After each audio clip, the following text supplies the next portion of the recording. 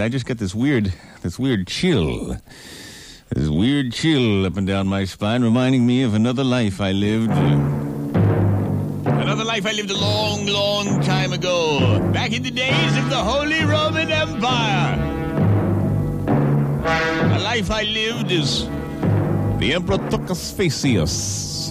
With my bride, the sweet Limpwangius. And I ruled over all I surveyed. Well, I was about ready to go down into my chambers to select a wench for the afternoon's diversion. And suddenly Numbnutius came running in and said, Sire. I said, what is it, Numbnutius? Didn't Dildonius tell you that I didn't want to be interrupted? He said, yes, sir, he did. But Testicules at the gate tells me you have a visitor. And she is in tears. What's her name? I queried. Limpwangius, he replied. I said, Limpwangius doesn't ring a bell. Send her up. So sure enough, I watched as Hemorrhoidicles' broad back opened the gate, and he stood aside as Suppositorius led her across the gangplank to the castle. Finally, he put her in the hands of Numbnutius, and he led her to me. I said, Limpwangius. She said, Toucasfacius. I said, come in, my child. What's the problem? She said, it's my husband. But we were just married, sire, and so far he's been unable to perform as a man. We've been married 2 weeks now, and I am so eager. I said, well, send him in. Maybe if I talk to the man, I could help him out. What's your husband's name?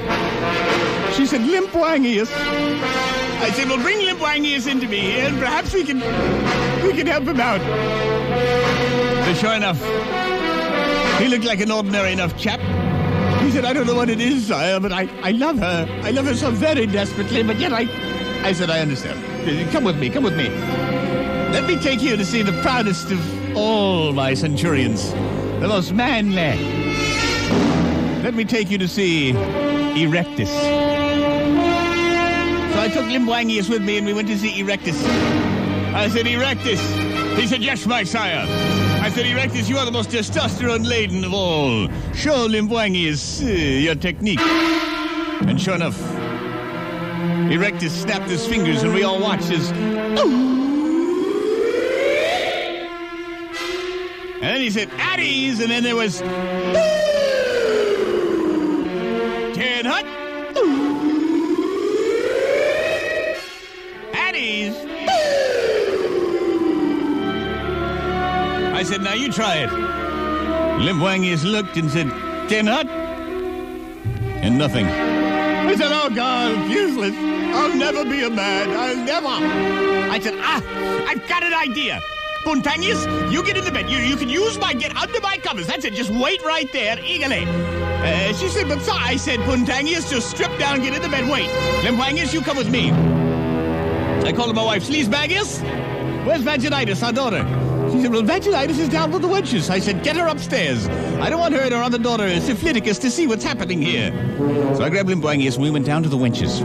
I said, I have a wench that I think is exactly what you need to get this situation squared away. I want to introduce you to Fellacia. So sure enough, I grabbed him. I said, come, we must go to the wenches immediately. And so proudly, boldly, we marched downstairs. Fellacia! Oh, Fellacia! She was frolicking in the pool with the other girls. She said, yes, sire. What is it? The usual? I said, yes, but not for me. I'd like to introduce you to Limpwangius here. Fellacia, perhaps you could work your magic? She said, it would be a pleasure, sire. So sure enough, she began. I watched as a smile came across Limpwangius' lips, and before you know it, the impossible was happening there before our eyes for the first time.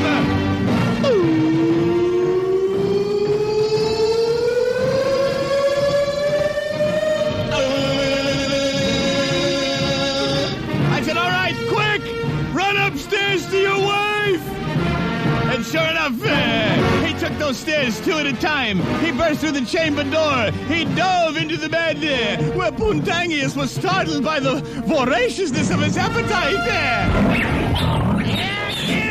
Get it! I said, shut up! Ain't that just like a dame? Never satisfied. Gee. Welcome to Sports. Yeah, by that 4 minutes.